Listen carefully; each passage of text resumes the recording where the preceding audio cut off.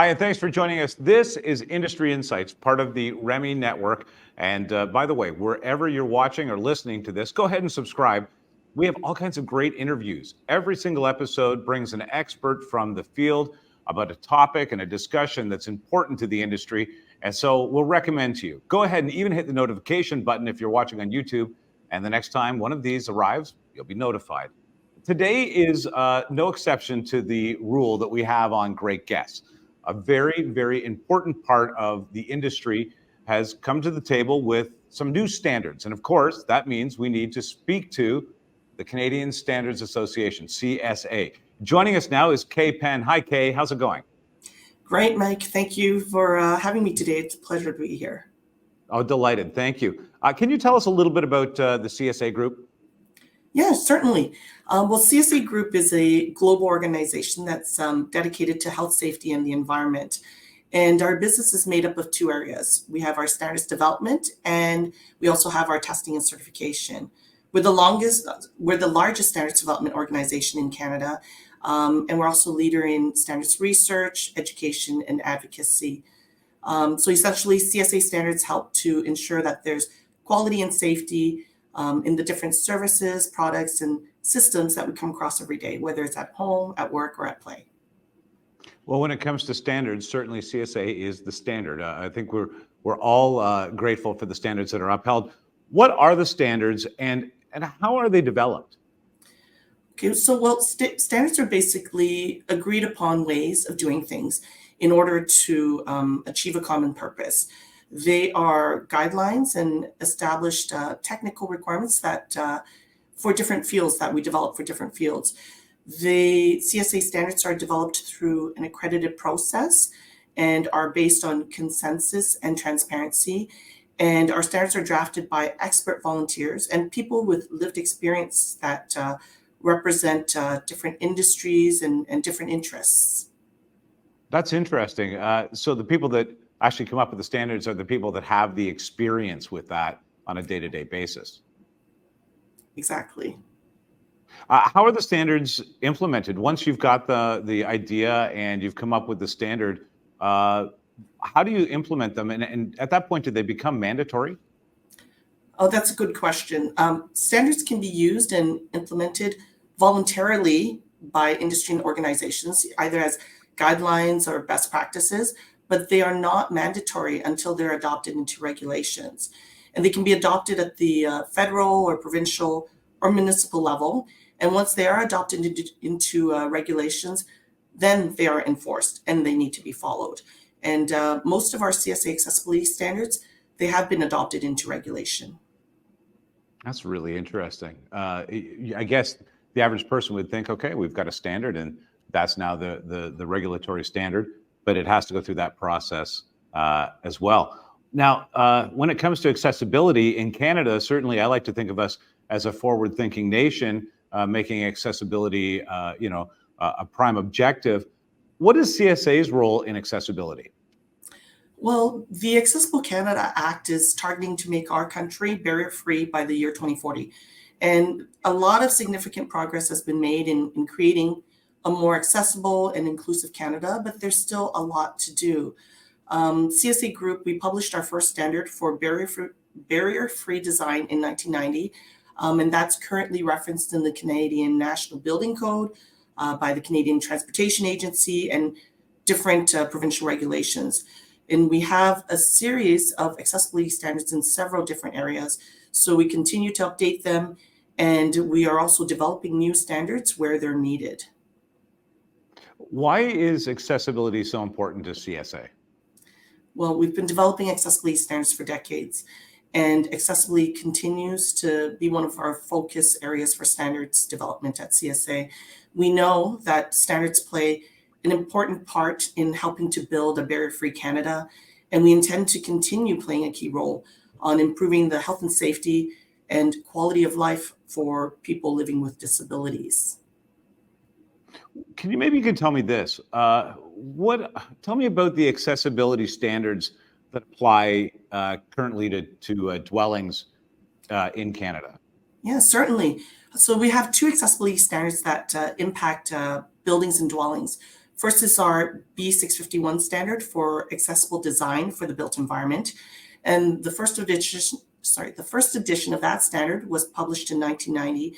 It focused on how buildings were designed and built and how different products were made so that they could be used inside the accessible buildings. It included items such as installing ramps at main entrances or widening doors or expanding washroom stalls or adding handrail extensions. And looking back today, those recommendations in the first edition, they seemed rudimentary, but they were important elements that helped to improve the overall access to private and public spaces for people with disabilities. And they really represented a significant step forward. And since the first edition, the B651 standard has substantially evolved. And now we're on our sixth edition of the CSA ASC B651 standard. And in this edition, the CSA Technical Committee updated the requirements to make buildings and the exterior built environment more accessible and safer for people with physical, sensory, or cognitive disabilities. And also a third of the committee is made up of people with living with a disability. And maybe I'll share a few of the key changes in the standard. If you wouldn't mind. So these are the key changes to B651, ever evolving. These are the most recent changes? Yes. And so some of the changes, first, there were significant revisions to the various dimensions throughout the standard. They were updated based on current anthropometric data that now exists. And it provides updated guidance on functional and cognitive barriers.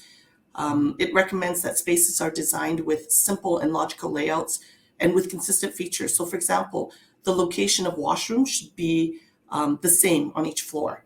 And it also provides guidance on minimum color contrast for different surfaces.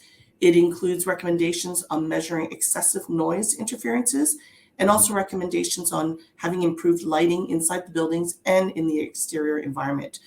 So these are just a few of the changes, but there were several other major updates as well. Those are very forward-thinking updates based on what we've learned more about accessibility and people's needs over the last 10, 15 years. It's very amazing to hear these standards coming into place. Yeah, and I could maybe provide a little bit of an update on our new standard B652 as well. That'd be great. Okay, so the second standard that we developed this year is a new standard. It's the CSA ASC B652 standard for accessible dwellings. And it supports the accessibility needs of Canadians, where it relates to design, construction, and renovation of homes. So it applies to all kinds of dwellings, including detached or semi-detached homes, duplexes, townhouses, apartments, condos, etc. The standard provides guidance on how to give every person who lives in a home access to the essentials for daily life. And some of the accessible home design recommendations, they include things like area allowances for rooms or for spaces in the home, best practices for operating controls, such as light switches or buttons for appliances and faucets, recommendations for floor and ground surfaces and headroom and protruding objects. And it also provides recommendations for lighting guidelines and accessibility features for each room. And there's also a complementary implementation tool for the B652 standard. It's an interactive PDF so it uses the requirements of the standard to show people the accessible design elements of the different spaces inside a home. And so this tool, along with both the B651 and B652 standards, are available for free download on our CSA website, which is csagroup.org. And you can also find additional resources there. Very cool. Okay, now looking ahead, accessibility is obviously a major focus.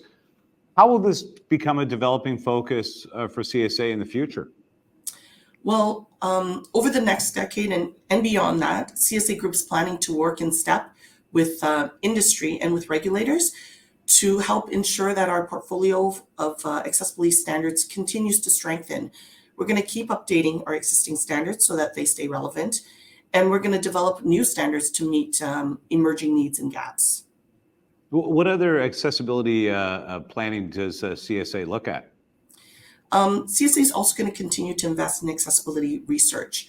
A few years back, we published a report on a Canadian roadmap for accessibility standards, and that informed a lot of our standards development activities.